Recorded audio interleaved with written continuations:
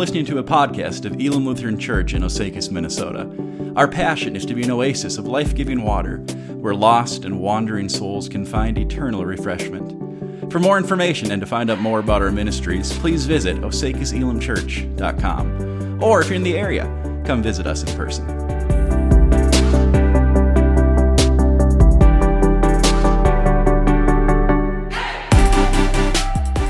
Good morning, Elam. And Rich, it is a privilege to be present on the day of your ordination.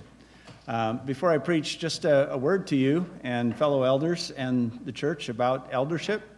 The word caught me when I looked over the scripture that I was assigned to read today before your ordination from 1 Peter 5, where Peter exhorts the elders among a local congregation, and he calls them, he says, as a fellow elder. And so I had to look at the word, and in the original it's just a single word. It's not fellow elder.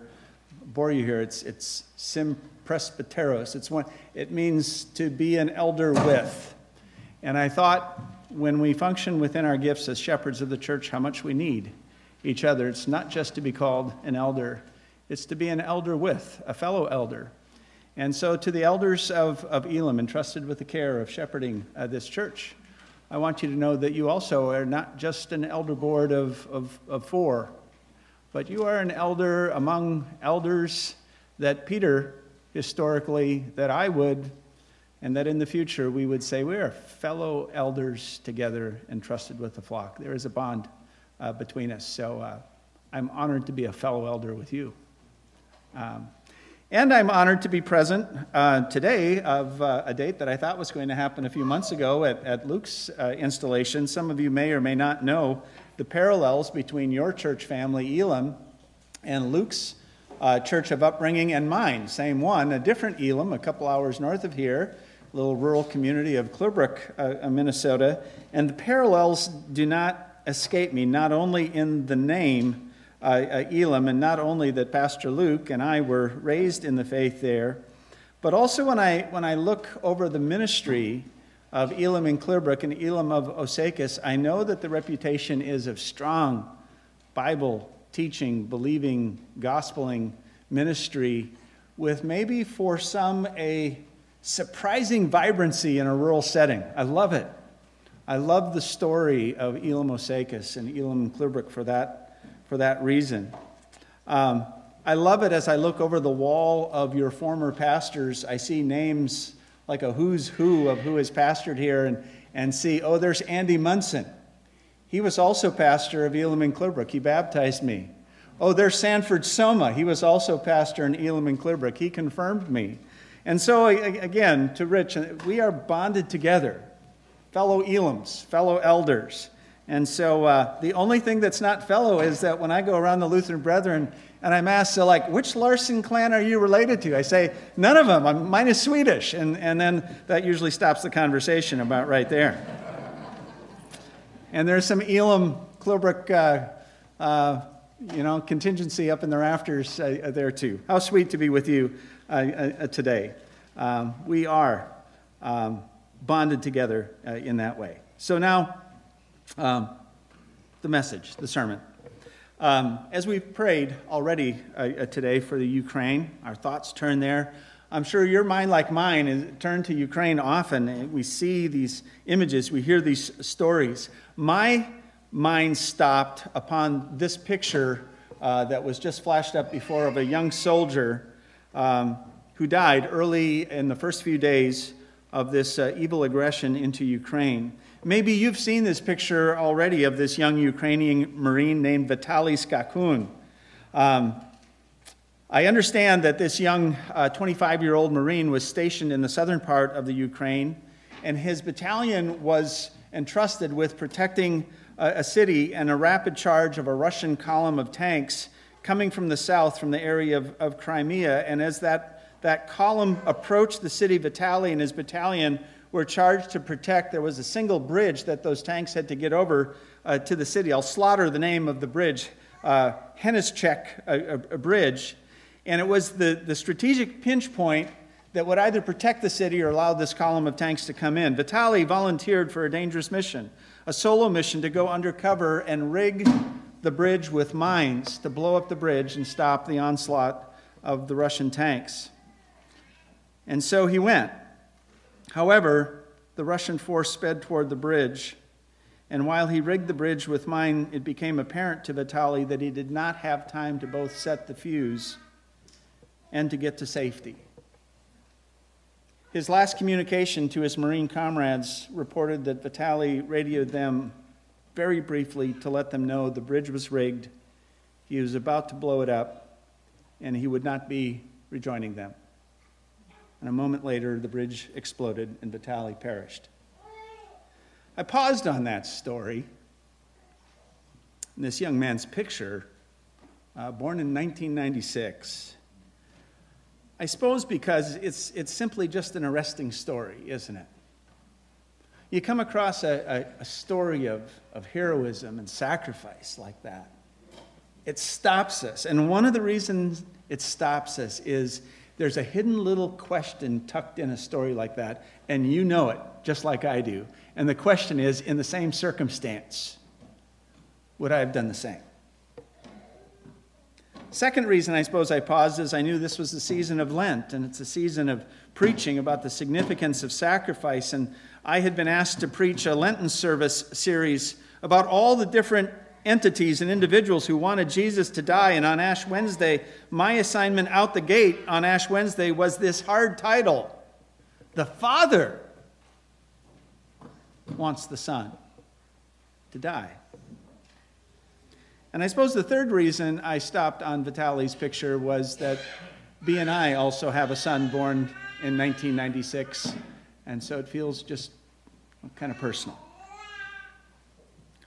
As I read the story of the sacrifice of this 25-year-old brave patriot named Vitaly, I found that I wanted to know. I wanted to know about this young man's family. Was he married? Did he have any children he left behind? Who were his parents? Were they in the picture? Did they know? Do they know still in that war-torn country about their son's sacrifice? Do we know the story here, but they don't know the story there? If they knew the story, I wanted to know, what did his father think when he heard of the sacrifice of his son? What did he say? Was he grieved? I'm sure.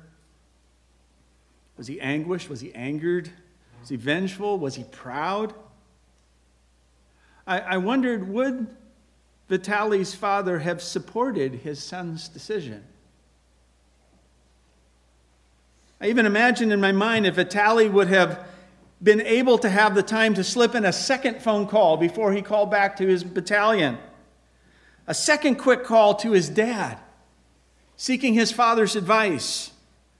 Faced with this responsibility, but his own sacrifice as a result of it, would Vitaly's father have even given his blessing to his son to sacrifice himself?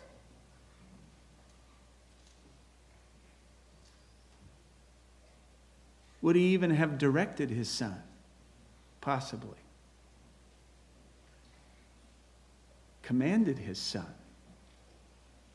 willed and wanted his son to do so. What would you say if you were Vitaly's father? It begs the question, what kind of a father? What kind of a father could ever will their son to die? I paused and I thought, if you want one prime reason to disbelieve all of this, all of these buildings that dot the rural countryside of Minnesota and large megacities that gather every Sunday morning to worship this person called Christ, if you want one reason to disbelieve the incarnation and the cross and the resurrection and heaven and hell, if you want one reason to disbelieve, here it is. For what father would ever want or will their son to die? And yet here we are, asked to believe the Father wanted Jesus to die. Do you remember, this is not text this morning, I'm watching the clock, the Messianic suffering servant prophecy in Isaiah chapter 53. It's a familiar text. In that text, we hear the prophet, and we kind of foreshadow. There's a foreshadowment. We see ahead of the cross to come, and there's all these hard lines, these difficult lines, like, surely you took up our pain, he bore our suffering, he was pierced for our transgressions, crushed for our iniquities, oppressed, afflicted, led like a lamb to slaughter. My goodness, these are hard words. Cut off from the land of the living, assigned a wicked grave, only to arrive, I think, at the most jarring line of all in Isaiah's prophecy. It's an unthinkable line. Because if you flash forward, the same Father who loved his Son so much that at his Son's baptism, do you remember this, when John the Baptist baptizes Jesus, the Son of God? It's as if the Father God almost wrenches apart a rift in the barrier between heaven and earth, and he pulls it apart, and he bellows out to all of humanity and the universe of his eternal, immense, immeasurable love for his Son when he says, "You are my Son whom I love. With you I am well pleased." And yet back here in Isaiah, foreseeing the cross, we see all the Son would endure and come to find that same Father wanting it to be so. We arrive at that 10th verse of Isaiah 53 that says, "Yet it was the Lord's will." It was the Father's will to crush him, cause him to suffer. Elam, I ask you, how could it be that the Father would want his beloved Son to die? To answer the question provokes, I think, answering a couple of other questions. I'll try to do this kind of quickly. For me, it makes me ask the question, so how much does God love us to do that? And maybe you, like me, I don't know, you come into this liturgical church year calendar. I find that about every Advent season through the gloom of November, I'm just coming gasping into Advent. I just need to see the light of Christmas and the Incarnation. It rescues me. And I come to Lent this time, and I have sang the old story, old times with an old heart, and I have to ask the question again in Lent, how much does he love me, and how much do I need his love? Maybe you come into this Lenten season with that yawning question. Yes, since a child I have recited, "For God so loved the world," and I've sang hymns and modern hymns that talk about how deep the Father's love for us, that he should give his only Son. But still this question and our belief of the answer. How much does God love us that he would spare, that he would not spare his Son for our salvation? One thing I've been pondering lately, I think it's worth remembering, is that when we ask that question, how much does God love us, to know that God sent his Son for us, that it's not as though we're in some kind of competition with Jesus for the love of the Father. That we don't arrive at an answer like, well, I guess God loves me more than he loves Jesus. I don't think that's where we're supposed to land, do you? What I mean is, have you ever heard the evangelistic appeal? I've heard it because I've used it before, where you say, God loves you so much, do you know where I'm going with this? That if you were the only person on earth, Jesus would have died for you. It's kind of a nonsensical thing to say because we're not the only person on earth. But you've heard that, right? I'm sure that I have included it in some sermon or some gospeling conversation with someone on the doorstep of faith. God loves you so much that if you were the only person on earth, he would have just for you given his Son to die for you. And it's not so much that I disagree with that statement. It's just that I think I sense perhaps an inherent misperception in it. It's like we think the love of the Father in willing his Son to die is somehow a measurement of his love for us that somehow pitted against the love for his Son, and the love for us is attached to something lovable in us.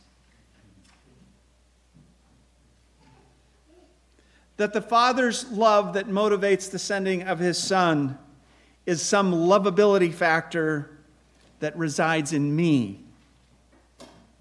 It's like we all have some lovability factor or quotient. Every human being stamped with the image of God, marred by sin though it be, has some love value factor that God sees, and he measures it, and he decides that he loves you enough. You're worth loving enough to trade his Son to die for you.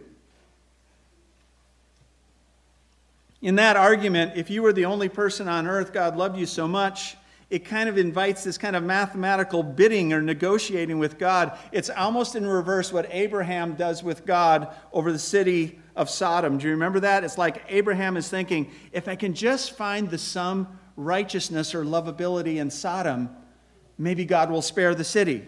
Is there something worthy enough, lovable enough in the people of Sodom that if I can show God this some value of righteousness or lovability in Sodom, God, you should spare the city. God, if you found 50 righteous people with a lovability quotient of whatever X number, would that be worth sparing Sodom? And then, it's kind of this reverse auctioneering that goes on between Abraham and God. It's like 50-50. Do I hear 45, 40, 30, 10? It's kind of like, how much love worthiness does there need to be for God to save us? The misperception of Abraham apparently seems to be in thinking that the loving, saving work of God is conditioned upon the relative sum of worthiness in humanity to be loved and saved, rather than in the depthless reservoir of God's love poured out in grace, only from the sum of love in himself. Period. Do you get that? You are loved today not because you are worthy of it or you measure up to some level. God sent not his Son because there were 50 righteous people in Elam, but because there was this eternal, immense love in the Father himself for you, period.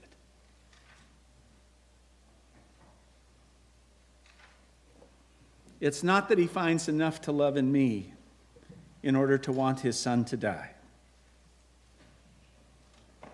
It is solely this love of God that sends his Son to die in our place, that resides solely in himself. And can I invite you this Lenten season, this Sunday, will you rest yourself there? Will you stop trying to wonder and measure and think whether or not this day, this week, the track record of 2022 so far, you're worth dying for? Let me tell you, you're not. I'm not. But he does send his Son to die for you for the love that resides in himself for you.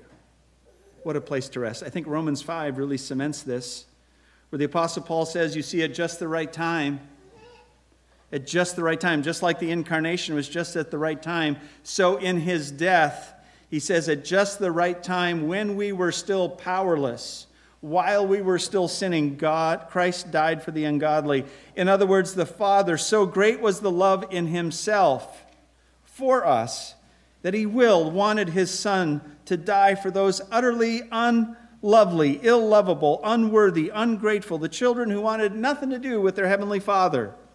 He says, very rarely will anyone die for a righteous person, though for a good person someone might possibly dare to die.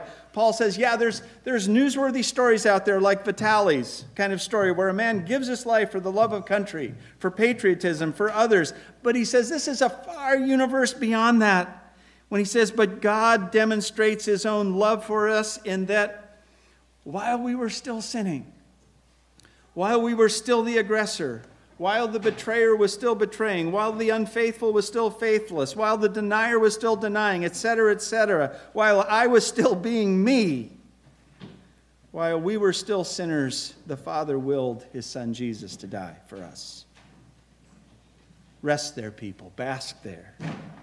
Our Father gives his Son not for what he finds in us to love, but for what he finds in himself.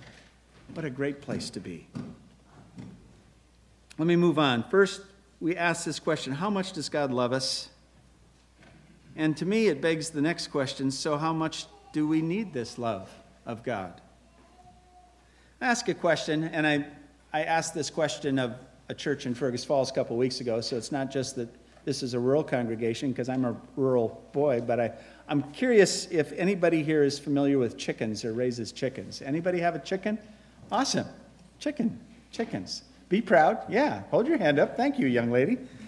So if you're familiar with chickens, you know this about them. I stood outside this morning in the dark and heard my neighbor's chicken out in rural Underwood.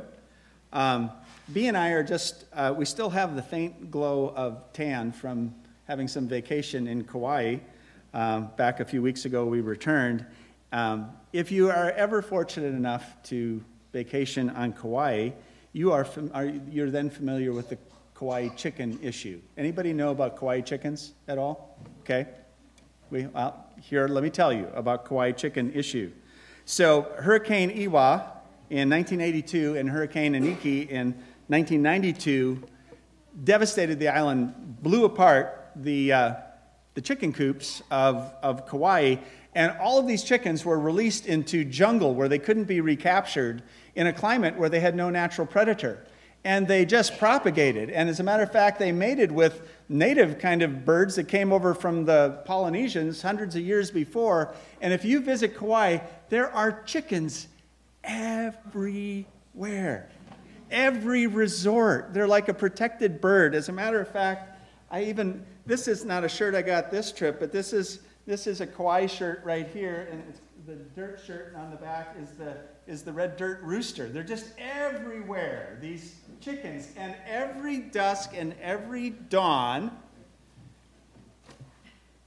you wake. You startle. Because there is a rooster. Oh man, you guys went and got pictures for me. You're quick back there. They are everywhere, and they startle you. Anyways, we were on Kauai, and we had a couple weeks of vacation there, and I worked remotely for a week, and there were days when the family went off on a hike, and I said, nope, today is a CLB work day, I'm staying home, and I had a writing project to finish, and I don't do well with writing deadlines. I procrastinate, and I perfectionize, and all of that, and I like to write, I just don't like pulling it all together. I've got another writing deadline I've got to work on this afternoon and tomorrow. At any rate, several days I'd send the family off to go on a hike and do fun stuff and have fish tacos and shave ice and happiness and whatever while I stayed back to work. And I'm lodged in my room, stroking my chin, plunking away on my keyboard, and frankly, I'm struggling with it because, FOMO, I have the fear of missing. I'm thinking about what my family's doing. I want to be with them. And very much, I want them, when they do come home, for me to be able to say, Dad's done with the project, I'm yours now. Dad's on vacation. And so I'm feeling the pressure of both of that going on at the same time. And I can neither confirm nor deny that multiple times during that day, I may or may not have wandered off from my work on the lanai on this paper and went and sat in the hot tub and went and had my own shave ice and went wandering. That might have happened a couple times. I was kind of, letting the day get away from me, making some progress, and I'm starting to feel the pressure of they're going to come back and I don't have this done, and I'm working on in mid-afternoon, I'm making some progress, and roosters are supposed to announce the morning and the night, right? Why is it that roosters at like 2:45 in the afternoon can announce night when they're not even close? So I'm working away on this when all of a sudden, right beneath my lanai, one of that omnipresent core of Kauai roosters, I'm there working along, and all of a sudden, right underneath and I'm like, you gotta be kidding. And I'm like this, it's like, no, it's not that late. And I was honestly ticked off at that rooster because he was informing me that I was not finishing the project in time. Evening was coming. And I sat there a little frustrated with myself and more at the rooster. And I'm thinking things like, can't be that time yet. Get away. Go chase around Henny Penny or other roosters. Get out of here. Because, his crow was the signal that my performance that day was not enough, that it didn't measure up, that I was running out of time. And I sat there feeling frustrated and disappointed about that chicken. And for whatever reason, I stopped and I couldn't help think of Peter. Of course, Peter's rooster was a morning rooster, announcing the dawn. I had an evening chicken. Peter's issue and self-disappointment wasn't thwarting a day in a writing assignment. His was not thwarting the crucifixion of his friend, the Messiah. His issue was the 3 denials of his rabbi friend Jesus that Jesus even predicted. And his issue was that at the same time of that rooster crowed, there was Jesus staring right at him in the eye across the courtyard, reminding him of his prediction of Peter's failure at the rooster's crow, marking it. And I sat there in paradise of Kauai on my lanai with the rooster crowing and my own falling short, thinking I'm letting my family down. And I got to thinking that Peter and I were more the same than different. I thought I expect when in the dark night by the campfire, Peter must have felt that bad feeling in his gut. After his betrayal of Jesus, he must have thought again, man, I really screwed up. I'm going to fix this. I'm going to go back and tell those 3 people the truth.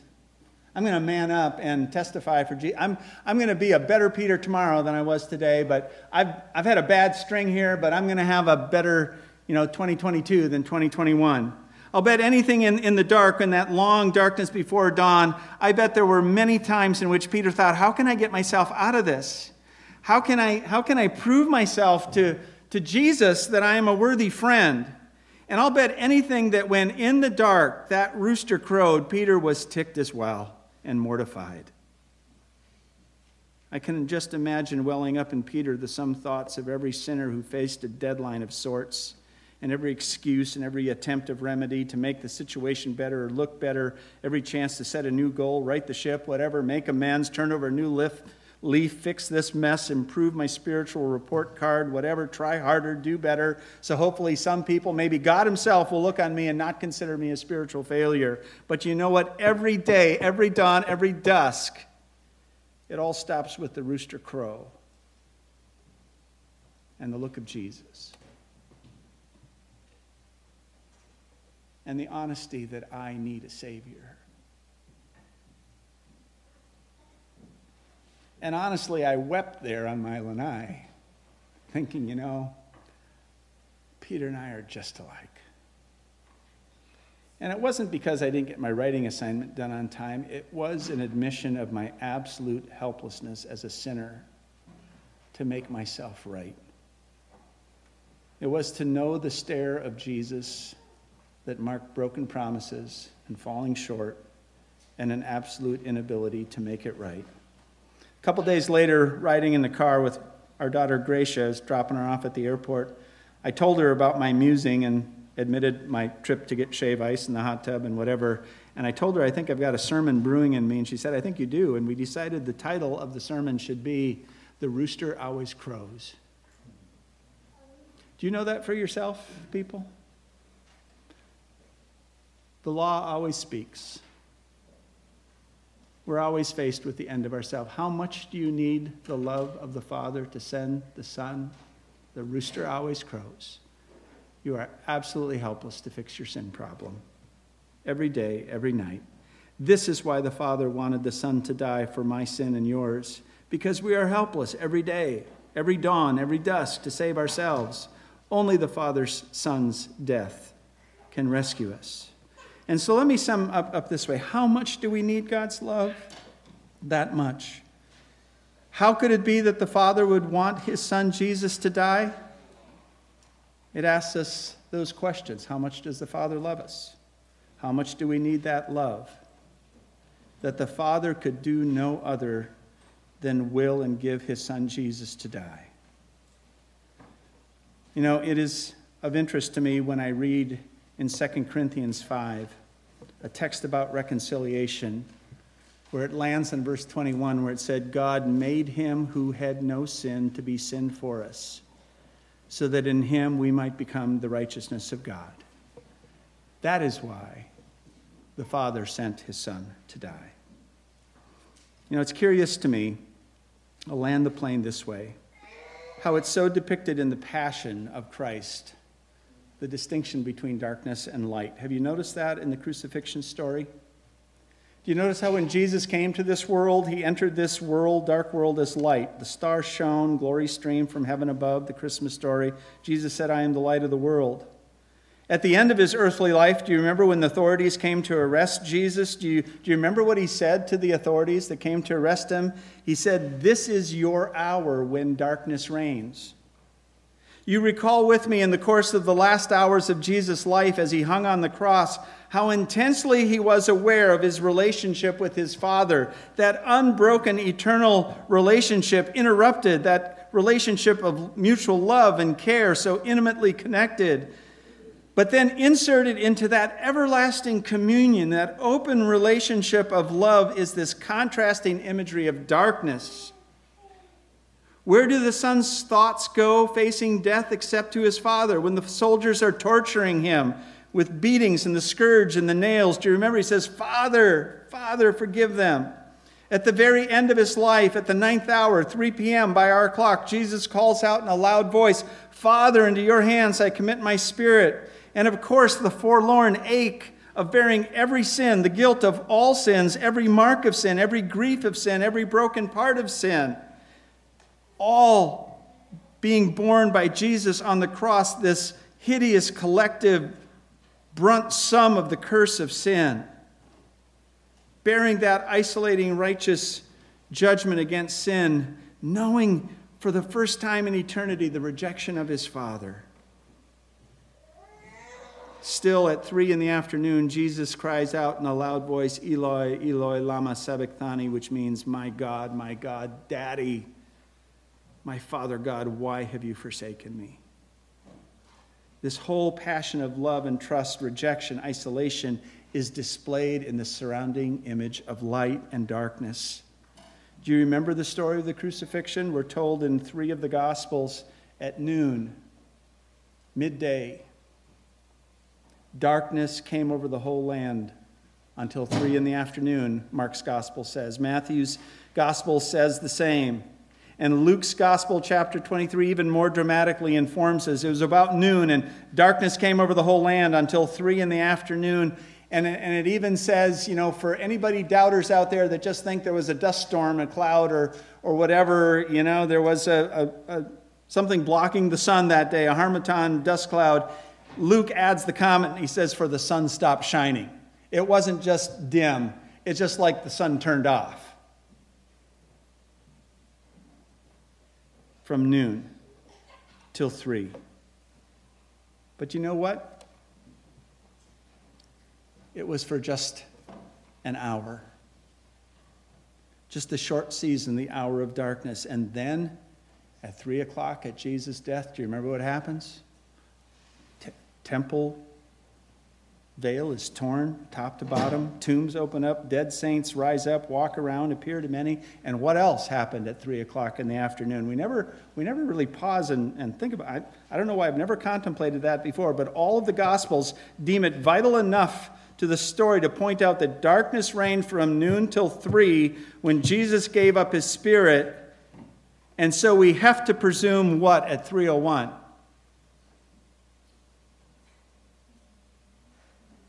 The light came back on.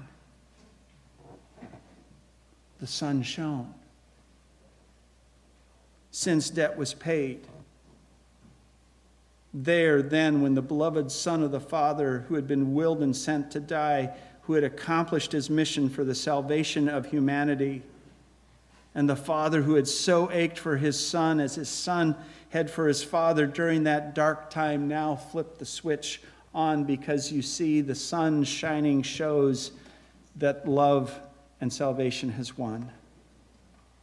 So this spectacle, why did the Father send his Son to die for your sins and mine?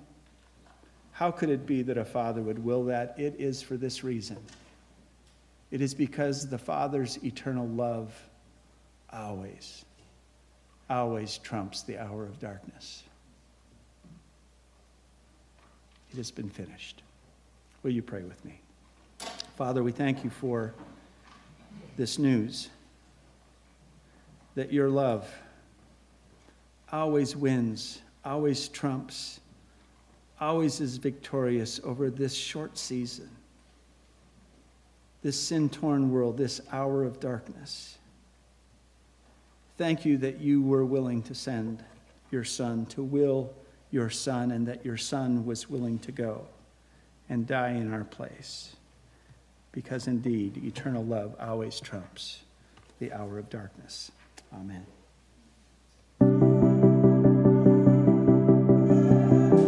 Hey friends, Pastor Luke here. Thanks so much for tuning in. I trust that you've been blessed by our message from God's Word today. Hey, we'd love to connect with you more. If you have comments or questions, you can email me directly at pastorkjolhaug@gmail.com. That's pastorkjolhaug@gmail.com. As we wrap up our time together today, please receive this benediction. May the Lord bless you and keep you. May the Lord make his face shine on you and be gracious to you. May the Lord turn his face toward you and give you his peace. Amen.